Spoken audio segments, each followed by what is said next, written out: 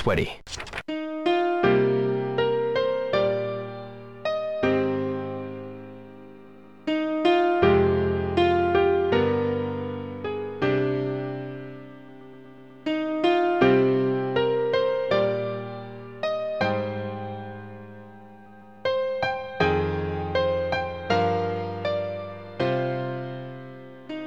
Hey everyone, I've got a cracking interview lined up for you today. My guest today is one of the pillars of the British gaming journalism community. He's been around for a long, long time.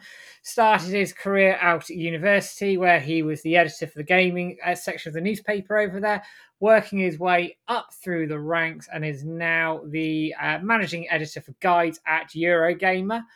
Not only that, he is a massive, massive Shenmue fan who also published the recently put together guides around the more obscure cutscenes and details that are in the first Shenmue game. My guest today is managing editor Matthew Reynolds.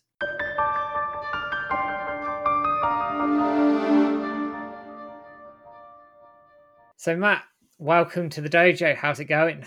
Very well, thank you. I'm very flattered to be here. So looking forward to this chat. Very pleased to have you on. We'll dive straight into the first question. I do this with a lot of people as my first one. You're a gamer. How did you get into gaming? What's your history? Do you want to start from the very beginning? Yeah, all the way back. Okay. So my first system was the Amiga 500, which I absolutely loved. And do I need to explain what an Amiga is in case? I know it's like a very UK-centric thing. I could quickly... It's basically it's a Commodore-like PC. Yeah. Essentially with a keyboard, but you also could like plug in. It had a mouse and it had like a joystick and a joypad, and basically you could play games and stuff like that. And it was like a 16-bit system, so broadly the same as a Mega Drive and or a Genesis if you're from the States, and a NES. And we just had tons of games. And I absolutely had a great time. Some of these games that we just bought boxed, like you could buy them like quite cheap for like £5. From the shops. We had like demo discs, like a lot of like magazines had like floppy disks on the cover, so access to loads of demos and access to kind of loads of shareware, weird stuff. And also not to advocate piracy at all, but like you could go to Car Boots and there'll be like someone at a stall selling Amiga games, and you could buy like 3 for £5 and flick through these little catalogs. But it just meant I had loads of games to play from a very young age, and it was just very fortunate that my first system meant I could play loads of different things, see what I liked, loads of different genres, like point-and-click games. I was obsessed with Lemmings. There was a few racing games that I really liked, like Lotus Turbo Challenge. I played like an Outrun spin-off that I don't think Yu Suzuki was involved with. I think it was called like Outrun Europa, and I think like US Gold made it. Okay. Which is quite interesting. Obviously, it was set in Europe rather than the States. And obviously loads of platformers as well. And that was obviously the big genre at the time. And I was just absolutely obsessed with platform games. So it's stuff like Zool and Super Frog, Fire and Ice I really loved. It just was a system with just loads of brilliant games that I really, really liked. And then I think through that, and because I really like platformers, I heard of Sonic. And so Sonic obviously was on the Sega. And I managed to kind of wrangle a Master System and a Mega Drive, and I played all the Sonic games. And I think I just loved Sega around that time. I was just obviously obsessed with Sonic. I had like Sonic toothpaste and I had like Sonic pajamas. And the only reason I got into like liking tomato ketchup was because I don't know if they're around anymore, but Daddy's Ketchup. Oh yeah, I remember them. Yeah, they brought like a Sonic themed. I don't think it was anything different to usual ketchup. It was just like it had a Sonic logo or whatever, or like a little sticker on it. I remember not liking ketchup until I tried some of that, and in which case it's like, this is ketchup is really good.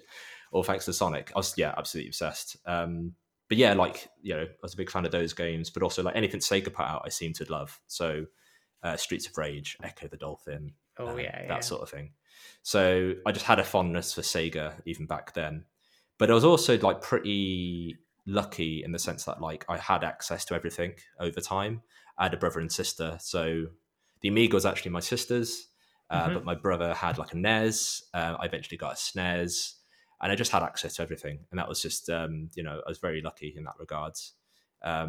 then obviously as I got older, I jumped over to PlayStation. I'm afraid to say I abandoned the Sega Saturn. Oh, dear. I know, I know. I eventually did own a Saturn, and I don't have any regrets in life, but I actually did own one eventually. And I bought it from like, this was obviously years later, I think like kind of more or less once the generation was under full swing. And I had like a Saturn and like 30 games and like all like the accessories. And for whatever reason, I traded it in for an N64 and a wrestling game. And I don't even like wrestling. I don't have, I have no idea what I was thinking. I think it was because it's like N64s are a bit more expensive. Obviously, Yeah. everyone was talking about Mario, everyone was talking about Ocarina of Time, GoldenEye, and these were games obviously that were fantastic and I love. And I look back probably more fondly than most Saturn games, but I still really wish I had access to a Saturn right now. I just can't believe that I did that.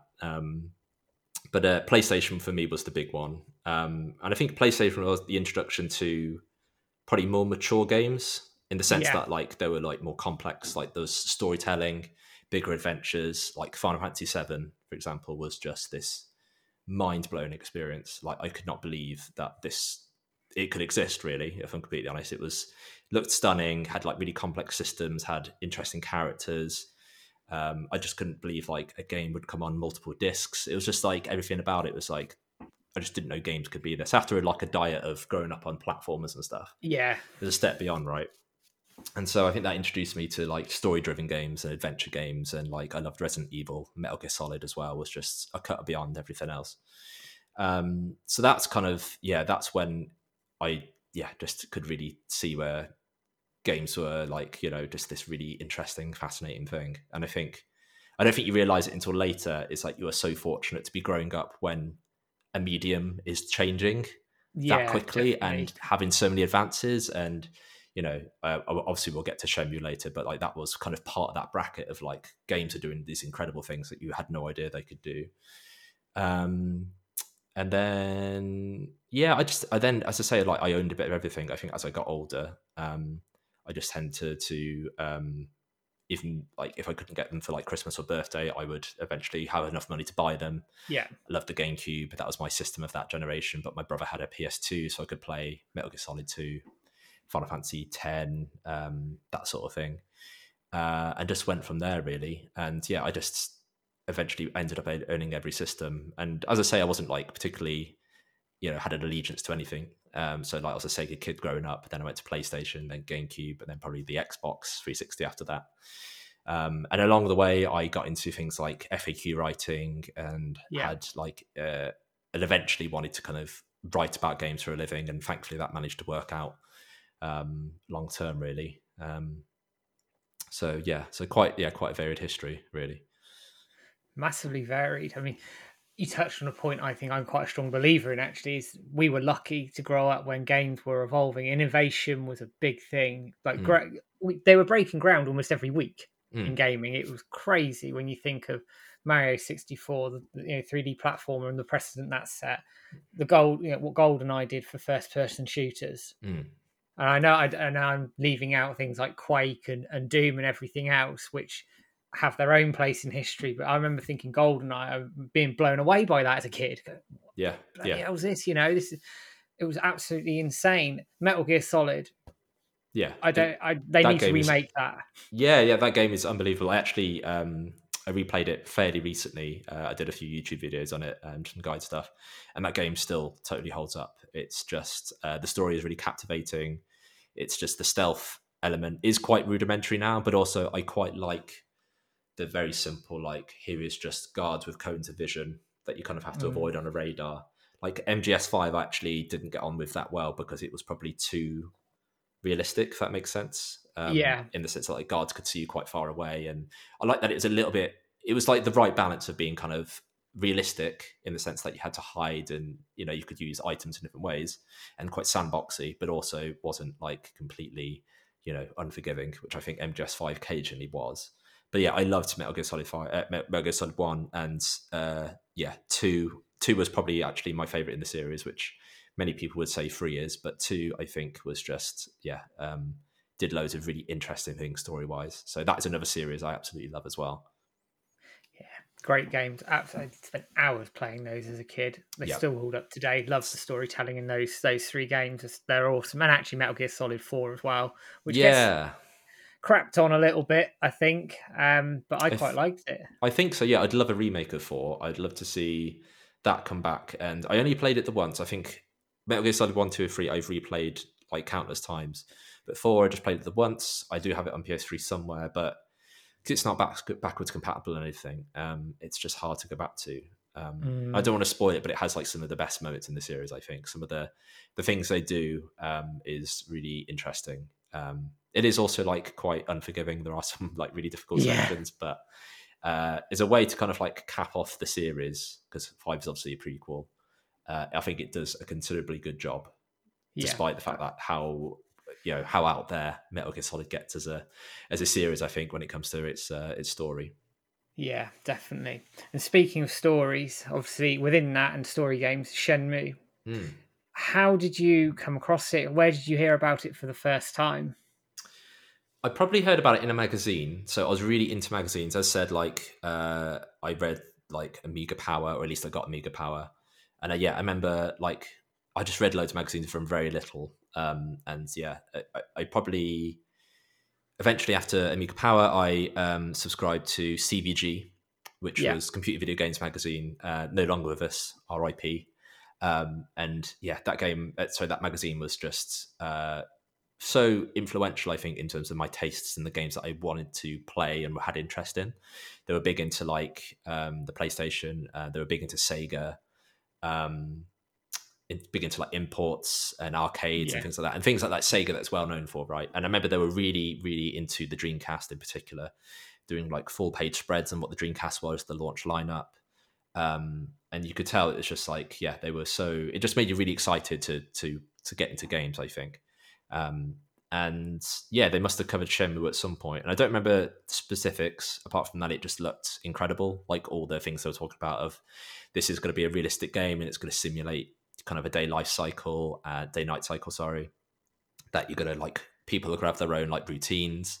I remember the one thing I do remember actually from like a piece was there was a screenshot of it must have been like a bar or a shop or something like that. And the caption Yeah. was something along the lines of you could interact and pick up any object in this room.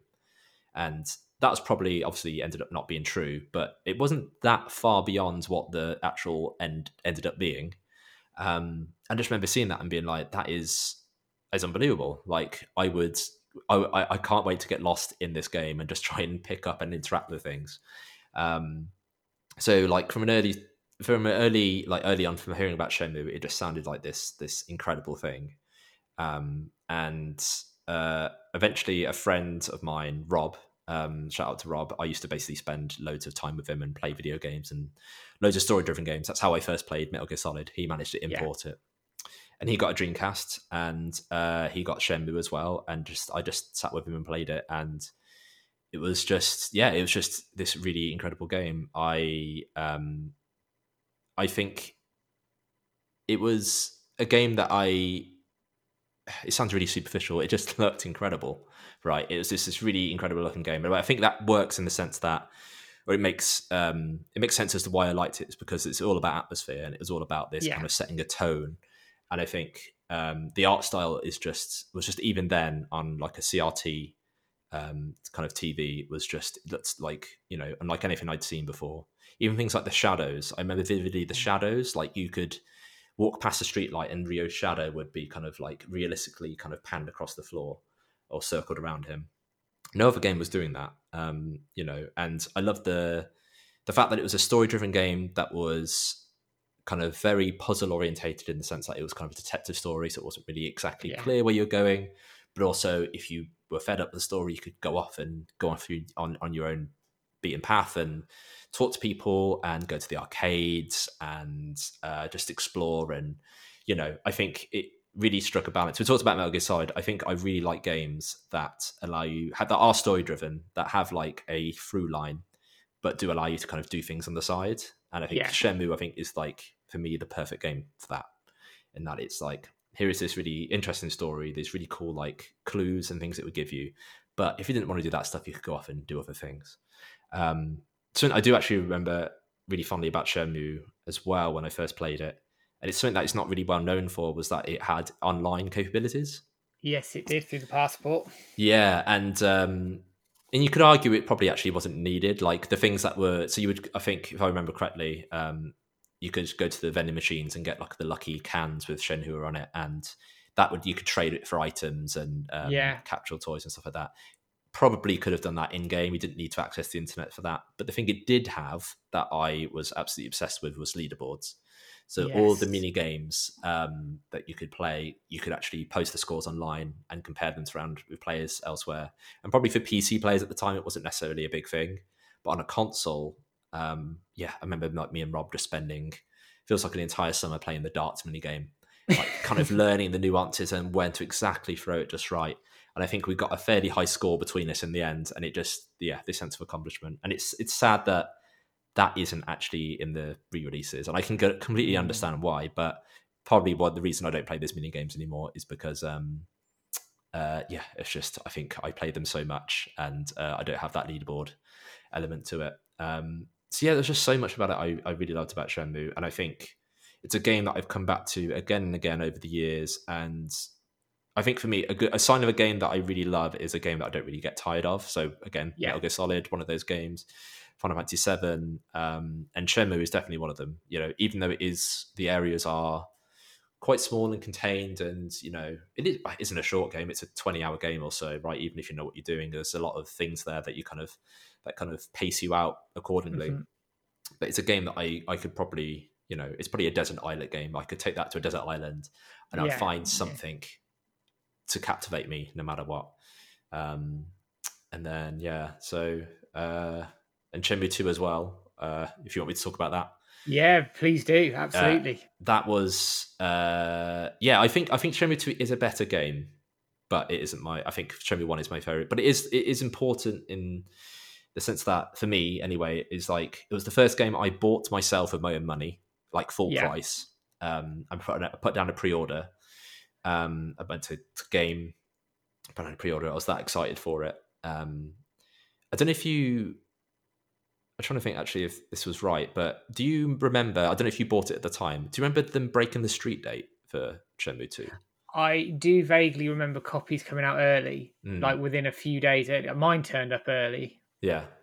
I remember, I don't know how far early, but there was definitely a few outlets that did break street date by a few days. I don't know if it was any more than that. I'd have to look. I'd have to do some research and find out. But Yeah, I'm it's sure one of mine those. turned up early. Yeah, it's one of those things that it's the only, because obviously I've been in the industry now for like, God, like 10, 15 years.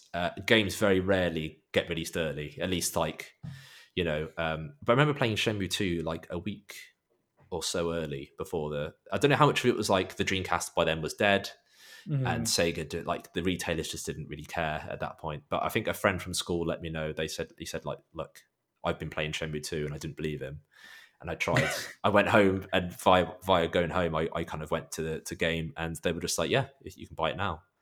And I think I've never been so excited to go home and play a video game, if I'm honest. And it completely lived up to expectations. I think as a sequel, it is pretty much perfect in terms of like ambition and scale. Like I talked about, like Shenmue 1 having like lots of not small areas, but there's a lot through of them, right? Shenmue 2 Yeah. has loads by comparison. The amount of people on screen, again, it sounds superficial, like talking about graphics or whatever, but it adds to atmosphere, right? And the fact that Yeah. you're Yeah. going from a very sleepy suburb to a very kind of bustling city, like it absolutely nails that within like the same engine and the same kind of limitations of what Shenmue is. And I think obviously you've got like the Yellowhead building and all the action scenes. It just ups the ante in so many ways. And yeah, it's just a superb game. And I also remember, this is actually something else I've been meaning to look it up over the years, and I don't know why I Yeah. haven't. But the disc 4 of Shenmue 2, was that meant to be just a data disc? Is that always like printed on the disc? Because I remember doing the Yellowhead building thing and being like, at like 11 p.m. or something, being like, I'm just going to finish this game tonight. And then the surprise of going to the village and the Shenhua, and basically like the kind of the last chapter of the game where it's away from Hong Kong, that being so unexpected. And I think it's probably because I thought disc 4 was something else. Yeah. Yeah. Yeah. And I basically ended up playing up to like 4 a.m. I just had to see it through there and then. Yeah, so many cool things that game did. as a sequel. Yeah. Am I making that up? Does that make sense? The whole No, disc that four makes. thing. Yeah, I mean, Yeah. I know they made a call late on disc 4 and Mm. putting Guilin in that, but I think they wanted to go out on a massive high. I think for the Dreamcast. I mean, the fact it ended up being a 15-year cliffhanger Yes. is another question, but they made a call on it late. I don't know about the data disc thing. I'd have to ask some I'm, of the longer serving community members about it, but I yeah. know they made that call late to put Guilin in. Oh, interesting. Yeah, I think it was a fantastic addition because it was just in terms of like a tonal shift. I think it was like, and a teaser as well. It was just a really well played thing. But yeah, it was and Shenmue 2 as well. I think it was very influential for me in the sense that like it was my first big FAQ project. So I Yeah. do a lot of guides, and that's something I've just kind of specialized in. It feels like more recently in terms of my career, but I did a lot of FAQ writing at the very start, and that was the first big project I did as an FAQ. It wasn't the very first; it was Super Mario Sunshine that I did, but Shenmue 2 was the first. Like, I'm going to do a whole game.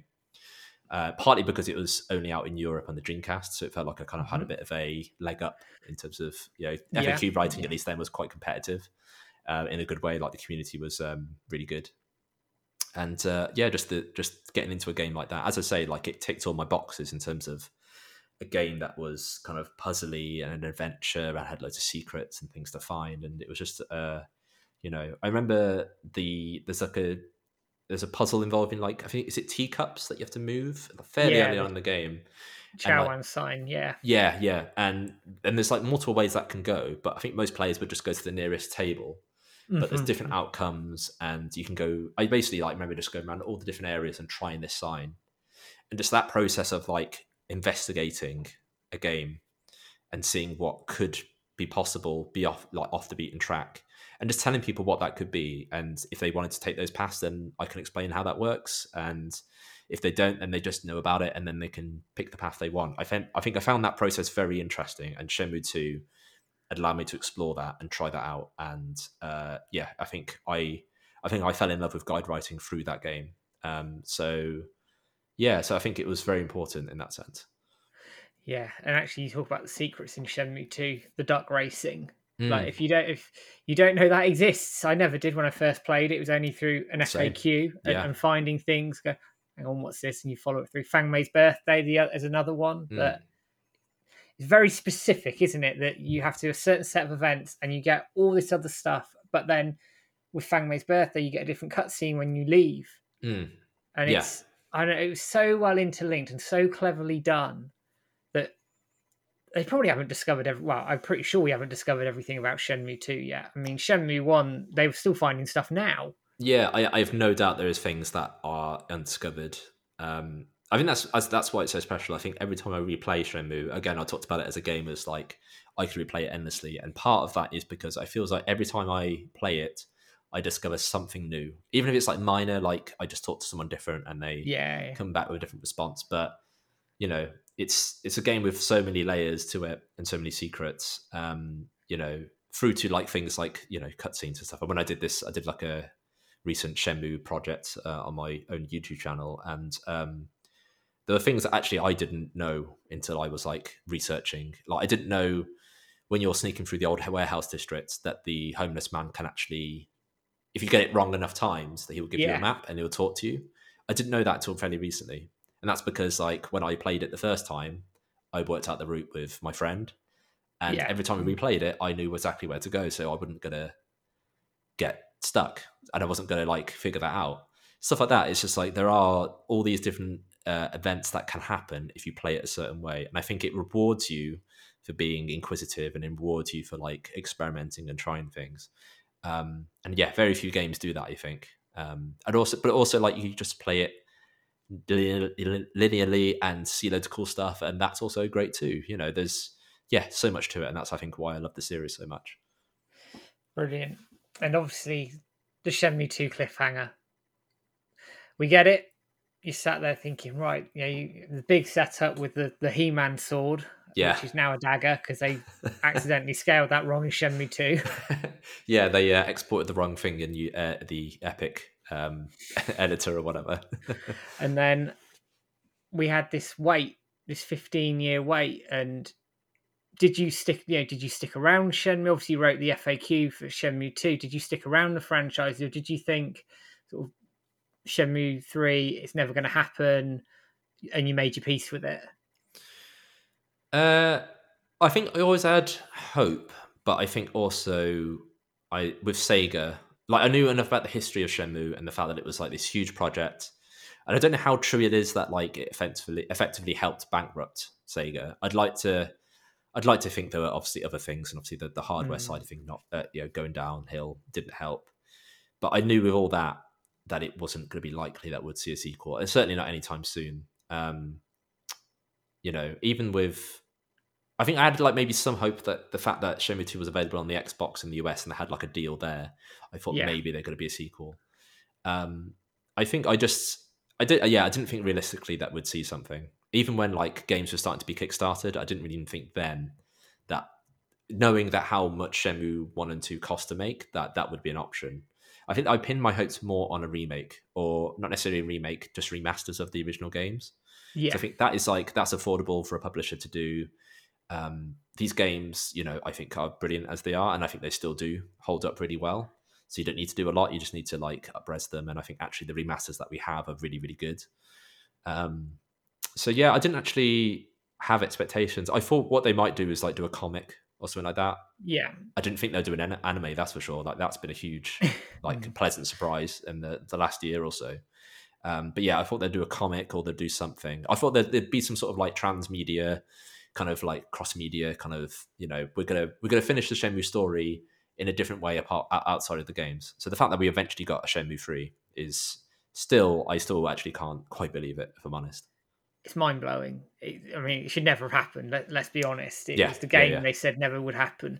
So coming into sort of 2015, it's been a long, long time, and you're working in the industry at this point. Did rumors start to surface within your circles early that actually Shenmue 3 might make an appearance at E3 2015? Obviously, taking away Yu Suzuki blowing the cover with the forklift tweet. With the tweet, yeah, I was going to say that was the first. That was the first time I thought this is actually going to happen, and that's a shame because I think there would have been such more of a surprise. No, I didn't actually hear much else. I was actually in the audience for that announcement. I was actually E3 that year, and I was in the Sony conference, and the reaction was wild. It was just it was such a blur because obviously you had Last Guardian. You had the Final Fantasy VII remake, and it was just, the whole thing was just, it was one for the ages, really, that E3. And they pulled off something really special. But no, I don't remember hearing much at all. As I say, like even when Kickstarter was starting to be a thing with like Broken Age, I didn't realistically think Shenmue would be a thing. So it wasn't really until that tweet that I knew that, once that tweet went out, I was like, okay, this is the happen. He wouldn't do this. He wouldn't do this to us, He wouldn't actually tease that heavily. So yeah, it was a bit of a surprise, I think. Until that tweet happened, it's like, okay, yeah, this is going to happen. And it's very exciting. And just a little bit on the crowd there. Obviously, you were sat there as it happened. I mean, I've seen the video footage. I mean, it speaks for itself. But what was the atmosphere like? Obviously, you've had Last Guardian, you've had Final Fantasy VII, and you're thinking they can't top this, and then they do. I mean, talk me through that atmosphere there. It's E3 conferences are actually quite weird. Like I think actually you probably can tell watching from home, but like the crowds are just amped up anyway. They are, and I think it is, there are developers there, like from the studios working on the game, and they're going to scream and shout and stuff like that. Which makes sense, and they've earned, it's great. I've been in also like behind developers. I remember being behind. I was at the PS4 announcement in New York when they announced that system, and being like 2 rows behind some of the Killzone developers because they did a launch game. Yeah, and they went, they went wild because that they announced, I think it was 8 GB of RAM as opposed to 4, which was rumored. If I'm getting that right. And it's like, that's such a developer thing to get excited for, but they were just, they were just very, very happy. So I think like E3 press conferences, the crowd is generally, very loud, especially at the first party publishers. But yeah, that E3 was particularly special. I think the whole crowd was just, yeah, I think it was just every announcement. It was just almost, I think by Shenmue 3, I think actually it was a bit more, not muted, but it's consistent because I think everyone was just, you couldn't really top it. Like Final Fantasy 7 in particular was just blowing the roof off. And Shenmue 3, I think that, I can't remember the exact teaser, but I think you had Final Fantasy 7 remake had a bit more of a lead in, like it's a bit more like, what is this? Is it Final Fantasy 7? You know, and you were waiting along. Yeah. Whereas Shenmue 3, I think it went more or less straight into it. So there was a very quick, like sudden burst of activity and excitement. But yeah, it was just like the crowd was so amped up. And personally, I was just, you know, I think you're like, I was just very happy, almost a bit confused to be like, all these projects are happening. You know, this doesn't usually happen. You know, add that to like jet lag and stuff like that, and it was just, you know, a very strange evening. But yeah, very, very exciting. And I don't think there'll ever be kind of a conference like that again. You know, No. I think especially as I think publishers do tend to announce stuff quite early now, but I think they're also better at kind of giving us more to lean on. The fact that Shenmue 3 had like gameplay from memory, or at least I don't know if it was like final gameplay, but it had like footage. Yeah, I think that was actually, you know, that was actually quite rare. And yeah, so the fact that you could see the art style and get a sense of what that game is, and obviously the characters and the setting, yeah, really, really exciting, and just made you more, you know, interested into what it is. And I guess it makes sense that it was a Kickstarter. Like they had to show that stuff. They had to show it was a real project, even if it was early, which I think they probably had to do, but it just made it more exciting for fans, I think. Yeah, and it made it feel real. That's the thing. I mean, we'd heard all these rumors. Kitsuko was the big one. I can't remember exactly when, sort of mid 2000s, where it was considered ready for next gen. And Adam Dorey, the author, got slated as a liar and all this, that, and the other. My personal point on that is actually I think things changed. I think there was something to that, and plans change. Plans change in gaming; they change all the time. Yeah, and someone could have pulled the plug. And I don't know, Shenmue fans were not the butt of jokes, but it was the whole every E3, Shenmue 3, Shenmue 3. And I think 2015, before that forklift tweet, I think a lot of us had made our peace. We were campaigning and it was going well and all the rest of it. But I think a lot of us had gone, okay, well, we've made our peace. If it doesn't happen, it doesn't happen. And then the timing couldn't have been better in that regard. It galvanized the community. Yeah, for sure. Massively. Yeah, and it's weird it's Shenmue is a weird series in the sense that it is simultaneously quite like a niche thing, but also was for the longest time the most expensive game in the world, and it's also like a well-known series. And so yeah, it's like in some ways it's like, you know, of course, like the most expensive game ever made is going to get a sequel eventually, and but also it's like, well, for that reason, it probably shouldn't. You know, that it seems like a foolhardy thing. Yeah, it just, yeah, I think you're right. It's just like it's the right place, the right time, and I think it was also the fact that it also debuted alongside those other kind of mythical games that would never release, like The Last Guardian and Final Fantasy VII Remake.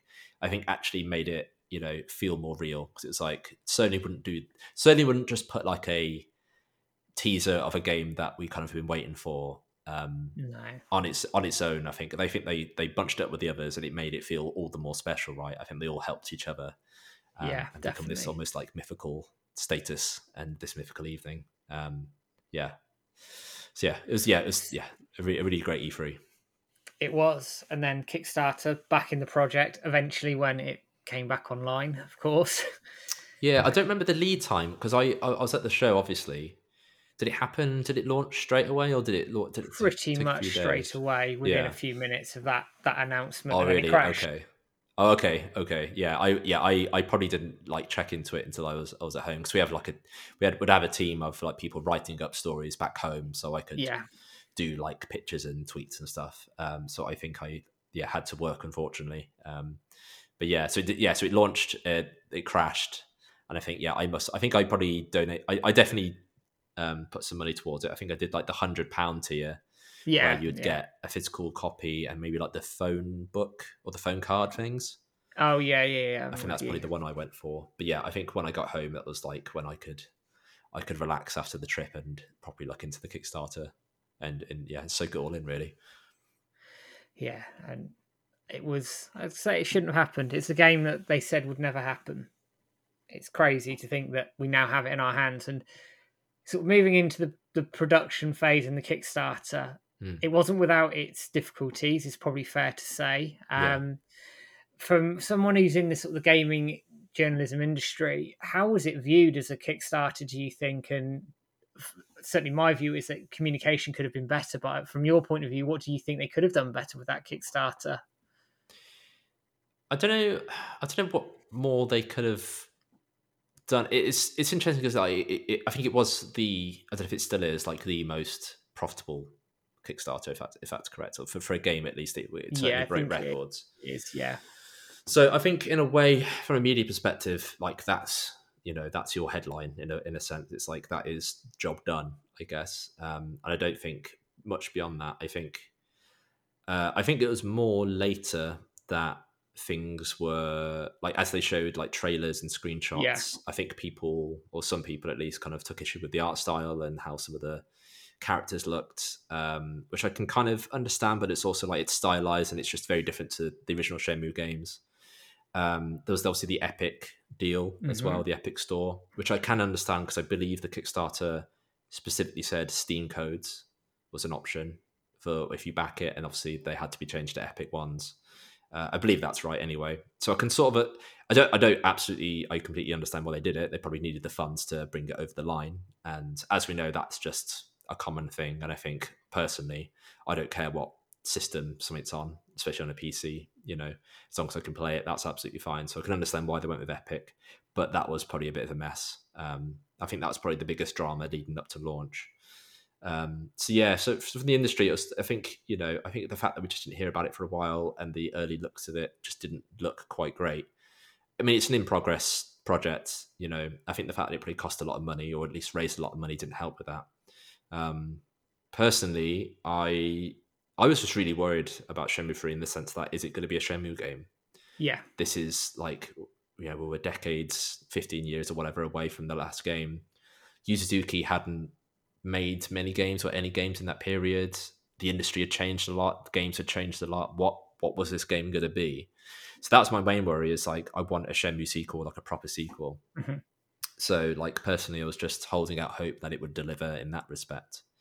And I imagine other people were in the same boat. I mean, is that how you felt at the time as well? Like kind of thinking, how will this game come out? What will it be? Yeah, I think coming out of the excitement and obviously some of the controversy as well with the Epic deal, Steam codes company being promised in the survey in 2018, and then obviously that was withdrawn and caused a ruckus. That was negative attention it didn't need, like you say as well. Some of the early looks, I think they had to show it because it's a Kickstarter project, and I think there's certain obligations around a Kickstarter project that you have to see things moving forward. I think if Shenmue 4 went down that route, I think they'd be mad to do it. I think they'd be better off going and saying, right, 6-9 months from release, here we are, massive trailer, it's polished, nearly ready to go, sort of thing, and avoid all of that stuff from last time. That's a lesson at the end of the day. I agree. I think a lot of crowdfunded projects, I think a lot of studios realize that actually there is a lot of expectations from fans, rightly or wrongly, of how they want a game to be, and they think they have a lot of say because they've, maybe they do, maybe they don't. I don't know. It's really by a case basis, but they obviously feel they could be more vocal about something. Yeah. So if Shenmue 3 didn't look like the game they wanted it to be, then I can understand why people were upset. So I think a lot of you certainly see fewer Kickstarted games now or crowdfunded games now. I wonder partly because of that, and I think hopefully Shenmue 4 is, as you say, like a project that is a game that is just like published and through more conventional means, and is released shortly-ish after an announcement. I'd like to hope that would be the case, yeah. Yeah, I think it'd be the best way to go about it. I mean, going back to Shenmue 3, and my biggest thing was, once all the dust has settled, my big thing was, does this feel like Shenmue? Yeah. And by the point of release, you're nearly 20 years on at that point. So it's a big ask. Now, I know it got criticised in some areas because it is, by modern standards, some of the systems, etc., are dated. We know that. Everybody knows that. But picking that game up if you go from Shenmue 2 straight into Shenmue 3, it flows, it fits. I don't know, the feel of it was right. Yes. And that is the biggest compliment I can give it. I know it has its issues. I know Mm. it has its issues with story and some issues around the animations and some of the combat, etc. But the biggest compliment I can give it is that it felt like Shenmue Yeah. 20 years on, and that ticked that massive tick in the box for me. So when you got your hands on it, what was your feeling when you finally got it in your hands? You're thinking, 20 years on, here we go. I think it was exactly that. It was relief. It was like my concern was like, is this going to be a Shenmue game? And I think I read a Edge cover story on it, and that was the first sense of like, okay, it's going to be a game that is going to be like Shenmue, just all the details that we're talking about, all the screenshots. But it wasn't until the demo and playing the demo, it was just like, yes, this is what I want. You're right about the feel of it. It's the way Ryu runs. It's it's almost like quite like it's very like he's very kind of straight forward. Like Yeah. it is the way it's almost kind of like a bit slightly like tank controls. And I Mm. love that. I think that the way Shenmue feels is superb. Like, but I was expecting almost that not to be the case, for it to be like more of a free camera, or to be more of kind of like a more conventional kind of open world feel. And it wasn't that. It felt like a Shenmue game, so I was Yeah. really relieved. But it was down to things like, for me, it's like the essence of Shenmue is kind of talking to people and knowing that you could talk to anyone, and even if they have like the similar camera response of like, oh, I'm too busy right now or whatever, Yeah. the fact that you can do that is really important. So the fact that it had that, the fact that you, again, the thing that I that caught my attention was looking through drawers and picking up objects. Yeah. Yeah. I think on the demo you could go over the bridge, and there was the shop on the hill just above. I know. And Yeah. Yeah. I remember then going into there and opening all the drawers and looking through the jars and just being like, this is Shenmue. This is the game I wanted. So I was just relieved. I think I was really relieved that it actually was a Shenmue game, that it felt that way. And I think you're right. It's not perfect by any stretch. I think the production values aren't as good. Obviously, it's not. It's at a different league. And playing it recently, like going from Shenmue 1 to Shenmue 3, it doesn't feel like as high a budget game, understandably, but the feel of it is there, and that's the main thing, really. Yeah, what were my other gripes with it? The stamina system just doesn't work Yeah. for me. It's really, really bad. And I can understand why that was implemented for two reasons. One, it just become more of a thing in games, like as more in vogue as like a survival system. And two, I could see that maybe if maybe you might have more insight into this. I could see that how that being like a system that Yu Suzuki probably wanted to have in the games originally, because He it does did. tie into it does tie into like the fact that it is like a day night cycle and people have got their own routines. It's like a realism aspect. I can sort of see how that might have been a thing that he could have had years ago but couldn't implement it or didn't want to implement it.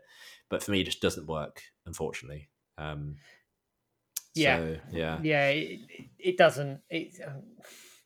It's difficult because I think actually if they tied it to, I don't know, to fighting stats or something like that, and it was a bit more intricate in the way it was put together, I think it could have worked. yeah, I think it was almost too simplistic that you just run, lose energy, and then you have to keep eating. And I think yeah. people felt it was quite invasive. I think that's exactly it. Yeah, it just was quite annoying. I remember just hoarding loads of fruit, and so it Yeah. was just like, oh, yeah, Rio's tired again. Let's just eat like 20 berries, and then off we go again. It just felt like it didn't really add anything, right? It just got in the way. I'm not against that coming back, but I think unless they develop it seriously, I think they should just drop that for a potential Shenmue 4. I think the main other thing that really frustrated me with Shenmue 3, not to be completely, it sounds like I'm being quite negative. I'm just listing faults, because I think it is actually like a really great game, regardless of it being a Shenmue sequel, which obviously I'm going to be biased against. I think it is a good game. It's just the pacing was off. I think there were times where it was just quite grindy. The fact that you had to spend, like, to buy an item, and so you had to kind of engage with loads of systems and basically get loads of money. Or there's a character at a dojo you had to beat, and he was quite high powered, so you had to put loads of time to training. There was these like obvious bottlenecks to kind of extend the length of the game. I wish they had more confidence, in the sense that like they would have known the audience would have been happy with a shorter game that was probably a bit breezier, and they didn't need to pad it out, basically. And because I believe they cut a third area eventually. Aisha, yeah, that went. Yeah, so I can understand why they probably thought, actually, compared to the first two games, this isn't going to look as good. But I think I'd rather have a shorter, even without that stuff, it would have been a decent length game. a shorter but kind of like tighter experience.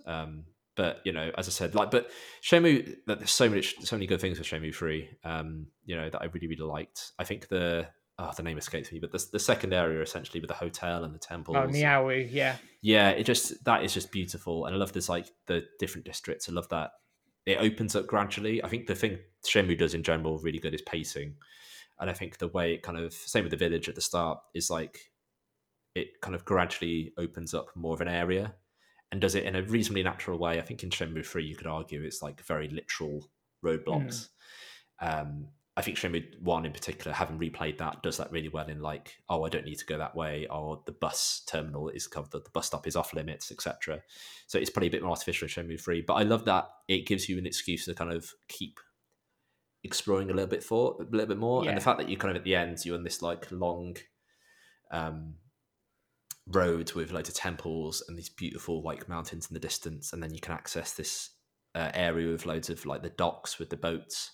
Yeah, it's beautifully done. It's a really really lovely game. And like all those restaurants, and you've got like they've got little paths behind them, and it's like little fishing holes.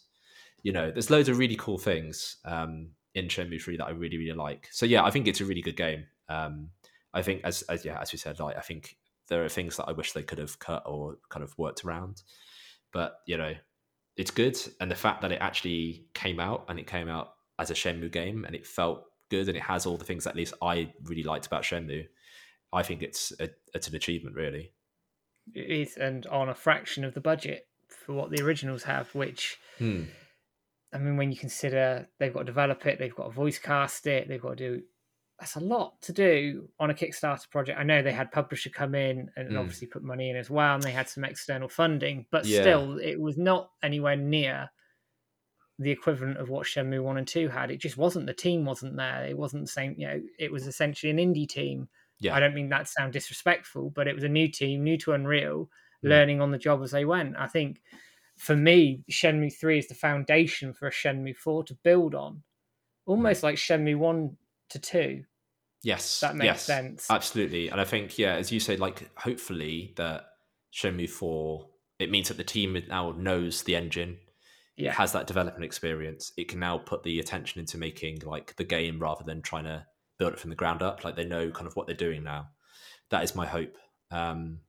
You forgot about I forgot about a publisher coming in. I think that was actually a really good move. I think how do you pronounce it? Is it Koch Media? I think you meant to pronounce it. Yeah, and Deep Silver, yeah. Yeah, and Deep Silver. Like I think you could, I think some people were a bit concerned that there was another publisher coming in, but I remember actually being relieved because I think which developer was it? There was a Kickstarter project where they had someone come in. I think it was Pillars of Eternity, and it was Paradox were doing all the Kickstarter requirement stuff. So I think that's what Koch Media was kind of doing. They're helping like basically do all the packaging and helping out all the logistical side while they did help with the development. And I remember when that happened with Paradox and Pillars of Eternity, being a bit concerned, like, oh, is this game okay that you're getting someone else in? But I think I did some interviews with the publisher, and obviously they're going to sell it as a good thing. But I think they explained it to be like, we want to help the developer focus on the essentials, which is making the game, and focus on the thing that they do well, and let us as a publisher kind of help bring the game to fruition. So when they announced that for Shenmue 3, I saw that as a really good sign of like, actually, they're not, this is such a huge undertaking. So the fact that you've brought a publisher in who it's a good publisher, they know what they're doing in that regard. That for me was like, okay, they're at least kind of doing that, and getting all the logistics off to someone else that can do that properly, and they can focus essentially on making the game. So yeah, I forgot about that until you said that happened. But I think that was a good sign and a good step, really. Yeah, definitely. It would. I mean, I don't know what we'd have got had they not come in terms of obviously they'd have brought a level of funding with them as well into the game, invest into the game, and obviously it came out as a final product. I do wonder what we'd have got had that not come in straight. I mean, it's an interesting discussion whether it'd been a lot more linear, almost like a Telltale's game sort of thing, with some little segments of a bit more free roam. I don't know. Exactly. Yeah, because that was in my head. It was like, is this game going to be a bit more linear than what we expect? And same with the Epic stuff. It's like, I'm sure that actually helped financially quite a bit. Again, people were rightfully probably upset with that, but I think it was probably a necessity at the end of the day, and I think it was the right call, whatever it took really to get it to the state that it was in. So yeah, I think hopefully Shenmue 4, as we discussed, is like they know how to make this game now. They've got the expertise, they've got the experience. They can actually then kind of make this game the way hopefully it's the sequel that we've been kind of waiting for from here. So fingers crossed. Now, we're talking about Shenmue 4, so I'll segue into it. There's been rumours, lots of rumours floating around at the moment with Shenmue 4. I don't know how much you followed them. Not loads, to be honest. I think it's been a busy year for me for a bunch of reasons, but I've kind of, it's to do with, is it 110 Industries, is that right? Yeah, that's it, Yeah. And lots of tweets, and certainly my belief is they're probably working with Yu Suzuki on something, but when they're answering tweets for the hashtag Let's Get Shenmue 4 and they answer it saying eventually and then it gets deleted. Oh, really? Okay, right. I didn't know it was that level, because I know they did the banana and the apple, I believe. Yeah, they did that.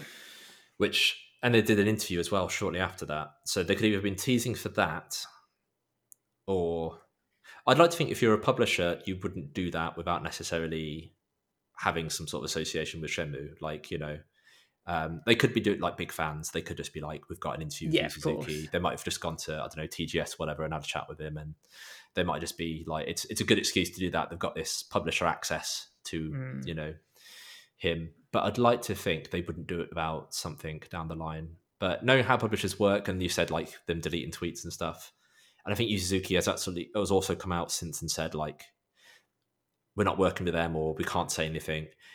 I think from my experience with games that aren't announced, is like they just can't say anything, even if something is blatantly happening. I'm not saying in this case it is, because I don't know enough details, but they won't say anything because there's probably contracts and there's reasons. Even if they accidentally let slip or they do tweets that they then later delete, they can't actually say anything until it's actually out there and they have the schedule in hand. So yeah, it's interesting. It's very curious. I think, it's very unusual, but also I think strange things have happened in this industry. I mean, as we talked about, looking at E3, weirder things have happened with Shenmue, so anything's possible. Yeah, absolutely. And we just have to see. I mean, like I say, the tweet response to a hashtag Let's Get Shenmue 4. Now, they could have just been having fun and getting involved. I don't know, but they must have some idea what the Shenmue community are like. We're an investigative bunch.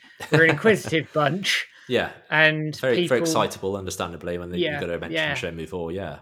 So it's interesting. I'm intrigued. I'm cautious. I mean, we've been here before a lot. Yes, exactly. I think I'd like to think they wouldn't do this without something up their sleeve, but you just don't know.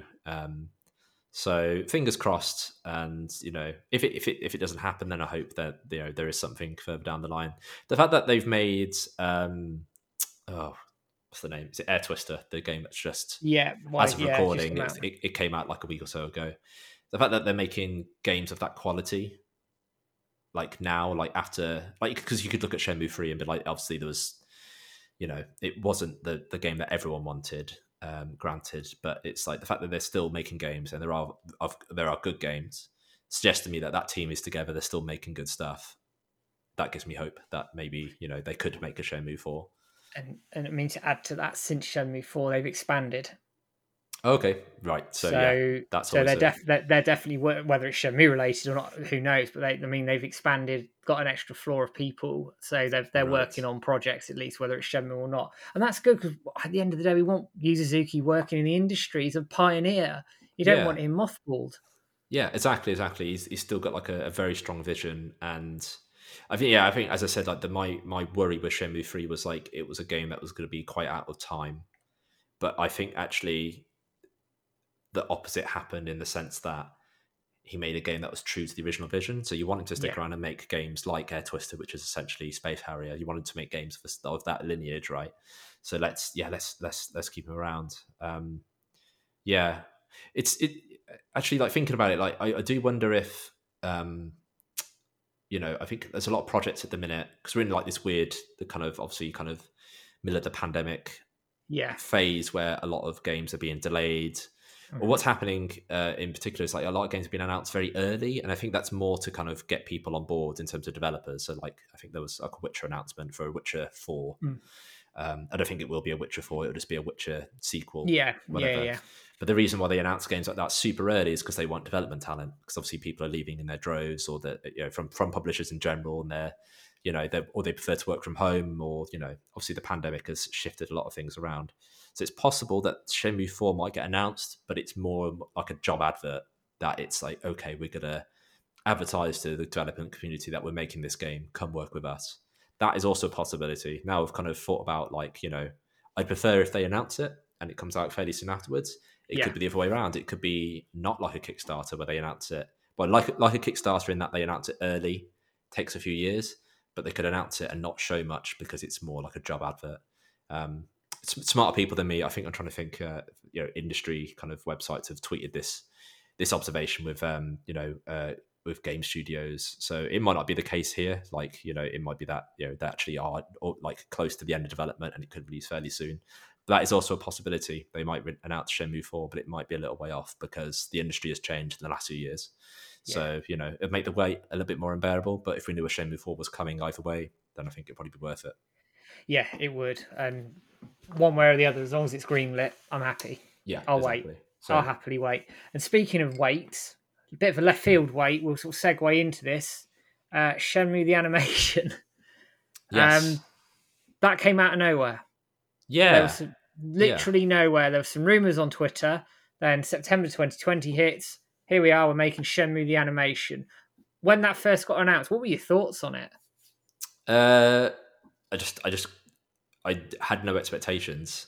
You said there were like teasers. What were the teasers? I think I might have missed this actually. So I can't remember the name of the guy who was tweeting. There was a well-known leaker on Twitter was saying, "Oh, to Shenmue fans, if you care about the story, stick around. There's going to be an announcement very soon."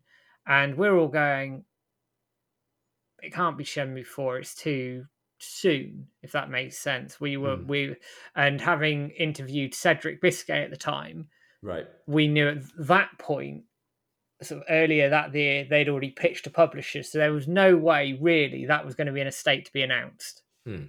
So we're like, what the hell's this? And then that's where it all sort of surfaced from there, and excitement built. And then at Crunchyroll Expo, there you go, Shenmue the animation, here you are. Yeah.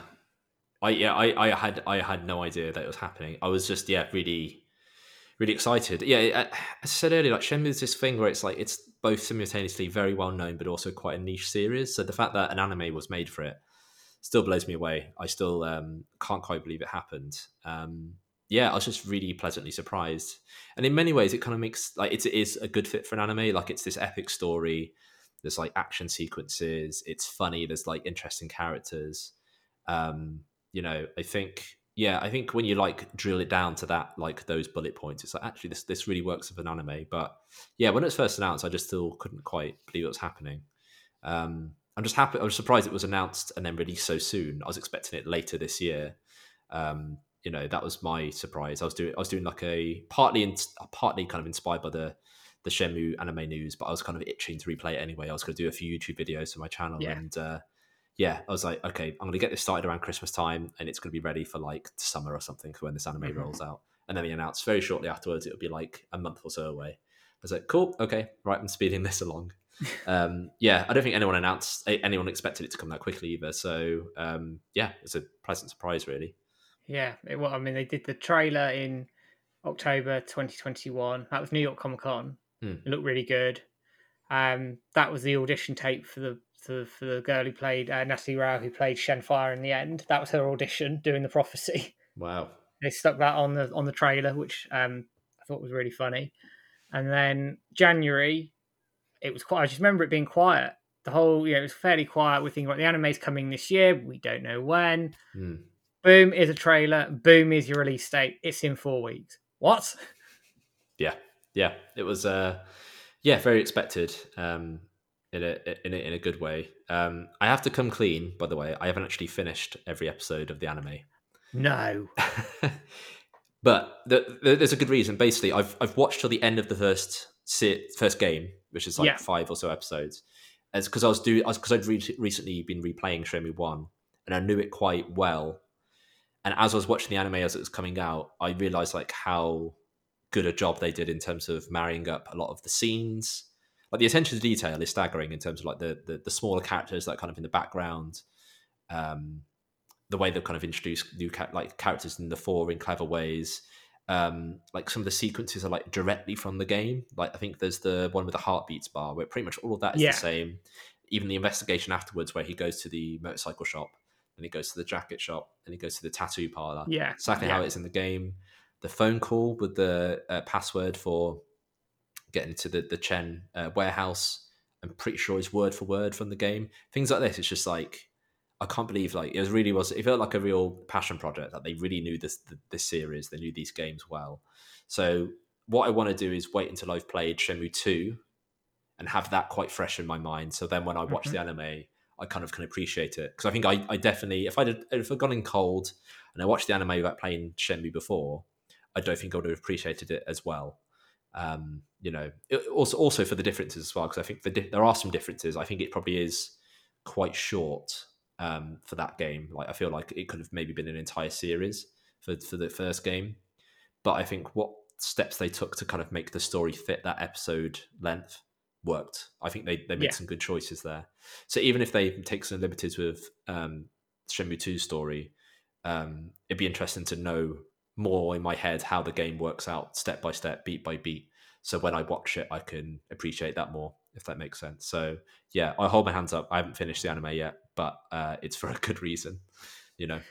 You're in for a treat with Shenmue 2, I think. I won't say anything else than that, but in terms of how it fleshes out characters and things, very much like it does in the Shenmue 1 element, those secondary characters that are in the games, I think the attention that they get, it adds to the anime and how good it is. And like you say, the attention to detail, I mean, you're talking about the hunt from the jacket shop to the bike shop, etc., the tattoo parlor. The move that Lan Di uses in the opening sequence is frame for frame. It's the same move that he kills a WoW with. Now, they don't need to do that. Exactly, yeah. But they have done that, and that's the most incredible thing, isn't it? It's like there's little details all throughout where, is it Inoki, one of kind of the bully? It's like he's in it. Like you could have had just a generic character there instead. The scene where Ryo's sneaking into the warehouse district and he bonks his head, catches the flashlight, exactly the same. It's just so many little details where it's just like, you recognize it, but it doesn't necessarily get in the way of the story, or at least I don't think it does. I haven't spoke to anyone who hasn't. And maybe you have you spoken to anyone who has only seen the anime and haven't played the games, and how does it hold up as an anime away from the games themselves? To sort of the odd person within anime Twitter groups and communities, and largely they quite enjoy it. Okay, that's good. They found the pacing's okay. Some bits are a bit quicker than others. I mean, it's 13 episodes, and you're cramming a lot into 13, 25-minute episodes, aren't they? They're not very long when you think about it. Yeah. They do go quite quickly, yeah. And generally review quite well in wider media circles. So I think they hit the nail on the head. I think they did more than enough for Shenmue fans in terms of the attention to detail, the scenes being almost shot for shot, but then broadening that appeal out to new people and hopefully engaging people in Shenmue, because at the end of the day, that's what they want to do with it, to hopefully allow people to either access the games or maybe a season 2 of the anime if it does come. Yes, absolutely. Yeah, I think that's the hope, isn't it? It's just a way for more people to enjoy Shenmue, or as a gateway into playing Shenmue. I wonder if like they could have, in a dream scenario, it would have been like The Last of Us at the minute, where it's got like this HBO show coming up, and they've got the remake of the first game. Maybe it could have been like a remake of the Shenmue games, and that would have been the perfect tie-in. The fact that it exists, though, is still amazing, and it hopefully bodes well that the fact they have done it, means that they are looking ahead, long term or even medium term, to be like, Shenmue isn't going away. That we want to do more things for this franchise. I'd like to think they wouldn't have just plucked Shenmue out from the wide pool of games and franchises that are out there, there must be a reason for that. Or at least I'd like to hope so. Or as I say, maybe it was just like, this is a good candidate for an anime, and that also works. And I think it does work as an anime. Like, I haven't watched many anime shows, but it does seem to kind of like, like, I love the intro sequence. Love that the forklifts are kind of, pointed out in a very joking way. And I think the character interactions are quite funny, and they work on that level as well as like kind of what from the games. So yeah, I think it's like, considering considering like we didn't expect this to happen, the fact that it's also come out really good, I think we're quite lucky really that it's come out as well as it has. We have, and actually it doesn't happen without Shenmue 3.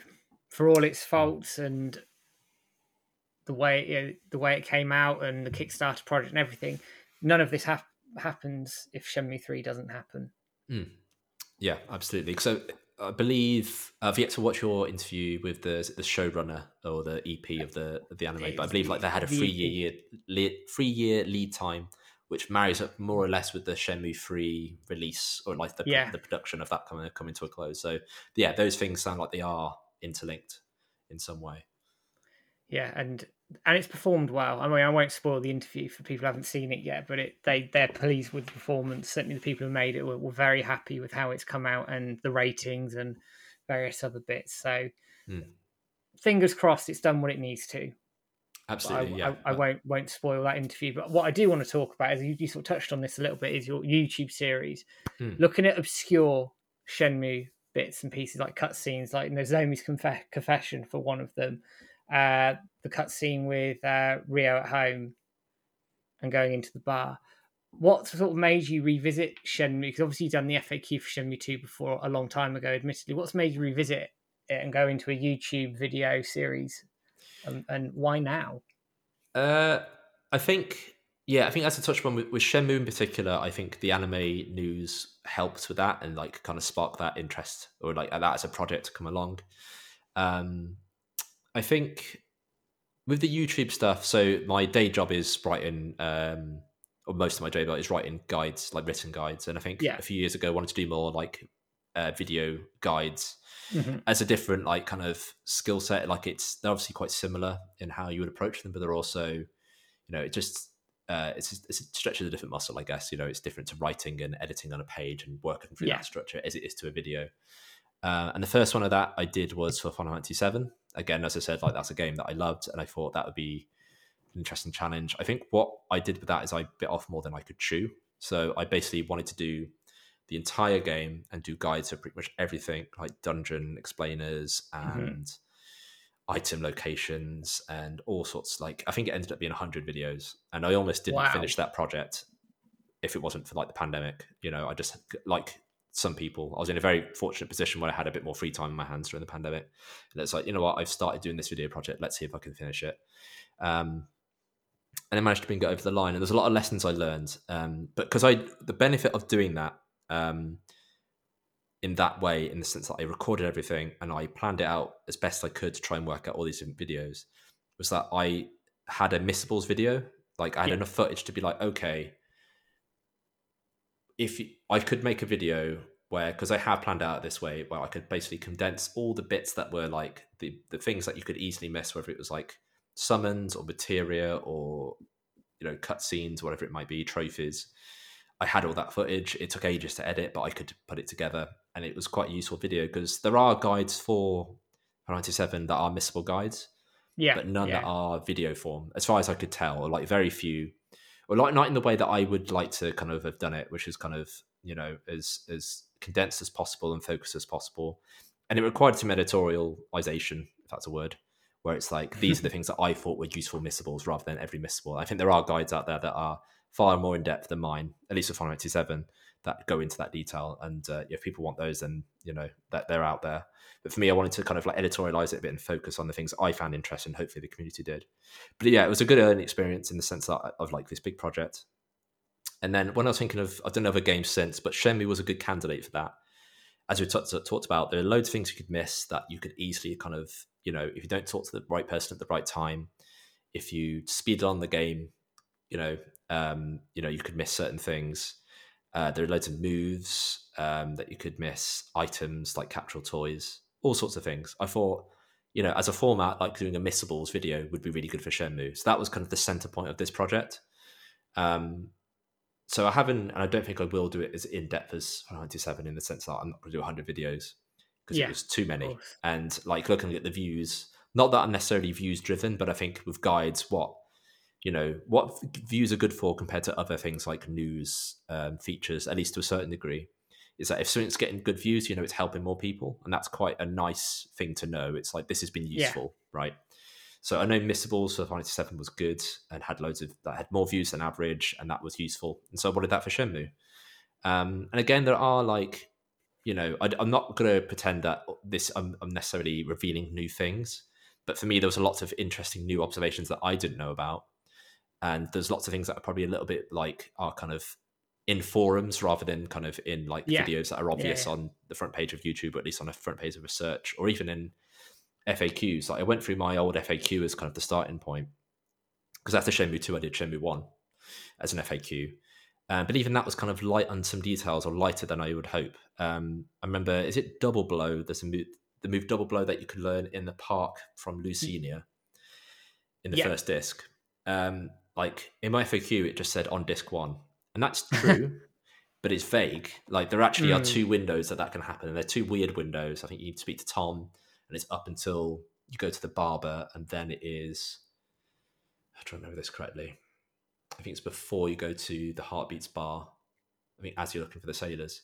Two really weird windows. But it's things like that. It's like, my guide included, there's advice out there that is a bit too vague.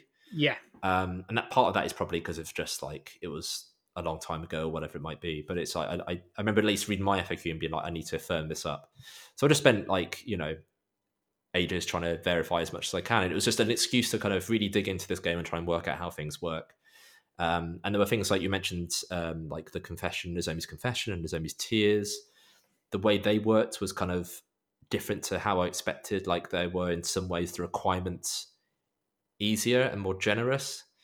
There's some speculation from people saying like you need to have done it as soon as you get the Chinese letter, or as soon as you hear the phone ring, you have to answer it and that's it, which isn't the case in my experience. You could come back the next day, and the next day, and the next day until you got the sword handguard. So that was quite an interesting thing to learn. The fact that Nozomi's, I'm trying to get the order right now, I think it's Nozomi's Tears is the second one, but it's only based on date. It's not based on like talking to anyone else. Things like that. It's just like, I think what the magic of Shenmue is like people almost add conditions to events, and that's kind of like because they are drawn into like, because when I discovered like you don't need to talk to Eerie, when I first read that I was like, that makes sense because Eerie does mention that you should go to the park, but I ended up discovering you don't need that at all. So the fact that people are kind of taking that at face value, I think is a good thing, because it shows that the game has kind of built this kind of these side events that could be realistic and real. And actual conditions. So yeah, I just found it fascinating. I found it a really good excuse to drill down into this game that I loved, and that is got all these kind of missable scenes that are really interesting and easily missed. And I just found, like we talked about, like it rewards people who are inquisitive and like to kind of take their time with things. And I think it's weird that the Ichiro and Naoki scene, and also Nozomi's confession, if that's the first one, like they are very missable, because in that point in the game you go to the harbor, and so you don't go home after 7 p.m. I find that fascinating from a design perspective, because it's almost like especially when you know the game and how to play it quite directly, you're going to miss that every time. But what it maybe suggests is that if you take your time with this game, you will come across more events. I just found that really interesting. Also, like on a kind of like more on a level of like, okay, why does this thing play out at a certain time? Like there are certain cutscenes that only play out, for example, like I think the Naoki scene doesn't play out until you're on disc 2, and it's like, well, I imagine that's because disc 2 had the data, that's why you can't see it on disc 1, and so on. So yeah, just trying to kind of there's multiple like things that, at least for me, I found really fascinating about how this game was designed, and also the practical steps of like, okay, maybe this was for this reason because the data was on this disc. So yeah, I just found it really interesting, and I hope that at the end of it, I try to kind of digest that and break it down into a video or a series of videos that people can look at and be like, okay, I know how to get this now. This is this cutscene I've heard about or seen on YouTube, but I don't quite understand how it works, and now I can. Or maybe I just know how it works, and that's good enough for me, and maybe I just don't need to go through those steps anymore. So I'd like to think that hopefully it is helpful for some people, even if it's like these are things that are, again, as I say, they are known, they are out there. I'm not pretending to kind of discover things that other people haven't discovered. I've just hopefully surfaced it in a way that is kind of a little bit more digestible. And I think video in particular is really good for that because you can see it. You can. I like writing in words, of course you do, but I like that written walkthroughs are quite easily digestible. I like that you can just look at it on a phone, but I also like video because video allows you to see the steps and allows you to clearly see it. And I think with Shenmue, that's quite an important difference.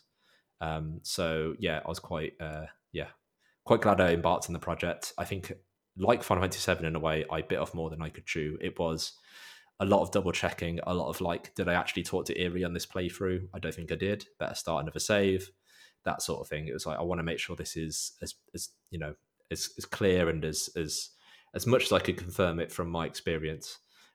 So yeah, it was actually more work than I expected, but it was very, very satisfying. And just, as I say, a good excuse to go back into a game that I really loved, and kind of try and understand it a little bit better from behind the scenes.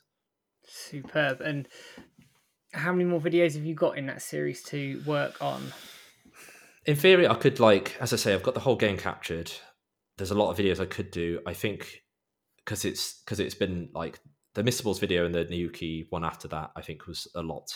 Like, the video is something I'm not necessarily that experienced in. I do enjoy it, but it just takes a long time for me to work with video compared to like written guides, which I am well versed in, and I can kind of turn those around fairly quickly. And obviously, because it's all in my spare time, it's all like I have to kind of find the time to do it. So I don't know. There's a couple of videos I want to do. The Inoki stuff, for example, the third cutscene is something that many people don't know. Yeah. So that I might do like a series on that, and that'll be by comparison a lot more straightforward. And actually, that first, again, I'll talk about kind of vague requirements. When I did the playthroughs for the Inoki stuff, the first cutscene I missed because I think the cutoff is the heartbeats bar, and it's usually you have to like walk towards like down the high street towards the tomato convenience store, and if you run, sometimes it doesn't work, and even regardless of that, if you walk, it doesn't work. It's very what I've learned is like some cutscenes are quite temperamental. That and the phone were just like, I don't understand how this works. So I'm just going to have to say, like, just keep trying it until it works. It's, I found that, very interesting. So I'd like to do something on that just to clarify that a little bit more, because that third cutscene was something I actually hadn't personally seen until reasonably recently. So I think people would be interested in that. There's maybe one or two others. But yeah, we'll see. I think what I might do is probably have a bit of a break and then do like some more kind of not known videos, but like less kind of like detailed, but more like here is story stuff that most people would know, but it's just a guide, just because I'd like to, just get some practice in with some video. I'd like to kind of, I like the thing about video is that you kind of almost relive the game again in a little way. So like with Final Fantasy VII, I was kind of like I was going back through old dungeons and stuff, and I found that quite fun, quite a relaxing thing to do. So maybe once I've kind of had a little break from Shenmue as a project, I'll kind of come back and do a few more videos. So I probably won't do loads in this series. I probably will, hopefully this year, we'll see, obviously. I'll do Shenmue 2. Because Shenmue 2, as you discussed earlier, there's loads of like weird cutscenes and requirements. I think it's just, I am now itching to play Shenmue 2. Like, despite the amount of work this video took, or these videos took, I want to play more Shenmue. And Shenmue 2 is a game I'm less familiar with. I think, it's a game I really like, but I don't know it as well as the first game, and I want that to change. I want to kind of go back to it, and I want to see the anime, as we talked about as well. So hopefully by the end of the year, I'm kind of at a point where it's like, you know what, I'm ready to go back in, play lots of Shenmue 2, play it quite intensely, do loads of research. So hopefully that won't be for too long. Brilliant. And the videos are great.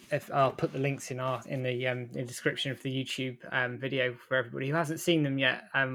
They are a great little guide, and I think very current. I think with the remasters, the anime, it's the ideal time. And as you sort of touched on, a lot of this stuff's written down in an obscure, probably on our forum somewhere, obscure forums where you're going to miss it. You're not going to find this sort of stuff. So a video guide that's quick, easy to access, I think is ideal. Oh, thank you. It's very kind of you to say. The videos are good and hopefully useful. Yeah, I think you're right. I actually referred to a Shenmue Dojo forum post for. I think it was something I just couldn't, like, it would have taken too long, and it was the confession tears. Sorry, that was a problem. It was like when I was editing, it's like, which one comes first? I need to get this right, and hopefully I have got it right. But I think it's tears is second, and yeah, it's the fact that it can happen on any time after a certain date. But obviously, as you're playing the story, you could get to that date. So you could you play it on disc one? I don't know. I think you can, and someone on the forum seemingly has or referred to them. So that was very useful. But you're right, it's like people discussing it in forum threads and in FAQs and things like that, rather than in a place that is hopefully easily surfaceable. And YouTube at the minute is kind of where guides certainly seem to have kind of, be the most popular, or at least one of the most popular destinations. I think what's been interesting about writing about guides and covering guides for 15, 20 years now is like it has shifted, as partly as the industry shifted, but as media has shifted. So it was FAQs, it was forums and wikis, but now it's more, certainly more on YouTube. Obviously websites like Eurogamer, who I work for, do a lot of guides, that sort of thing. Also like Steam, like there's obviously Steam guides for various games, stuff like that. It keeps shifting, and that's good. I think it means help is available in different ways and different formats. And yeah, I just thought it hopefully might be useful to kind of do a video on Shenmue in this way. Awesome. Brilliant. Thank you for that. And my final questions, I've been grilling you for well over an hour now. I do this to everybody. And thank you for your time, Matt. It's been an absolute pleasure to get you on the show. Oh, no, I've really enjoyed it. So thank you for having me. Absolute pleasure. Final question. Is there a message you want to give to the Shenmue community? I'd say probably don't give it hope for a fourth game. I have hope there will be a fourth game. I don't know if it's controversial to say, but it's like, don't settle for like a comic or like an anime. I think that those would be certainly fine ways to tell the rest of the story, but I don't think it'd be fully right for it to not be a game. So I think people should have faith, even if it takes another 15, 20 years. I'd like to play a Shenmue 4. That is my hope, and I hope people are also patient. We'll keep replaying the first three Shenmue games. We'll keep rewatching the anime until we have a fourth game. So yeah, I'll just say have hope, have faith that game is coming. Brilliant, Matt. Thank you. And I agree with you. I think it can come. And we're a patient bunch. If anything, we're patient. 20 years. And yeah, and if anything, we've been spoilt. We've had a new game and an anime in just a handful of years. These are the good times. So let's ride this wave. Embrace it, because we had a dry patch for so long. Let's embrace it while we've got it and hammer home that advantage and keep making that noise. So Matt, all that remains safe for me is thank you so much for coming on the show. It's been an absolute pleasure. Oh, thank you very much. Yeah, I've really, really enjoyed it. And to everybody who's been watching, listening, wherever you may be, as always, guys, thank you for tuning in. Always appreciate your engagement with the content. Don't forget to give us a like, share, subscribe over on all the social media channels. And I will be back with another interview in the coming months. Take care, everyone. Have a good one.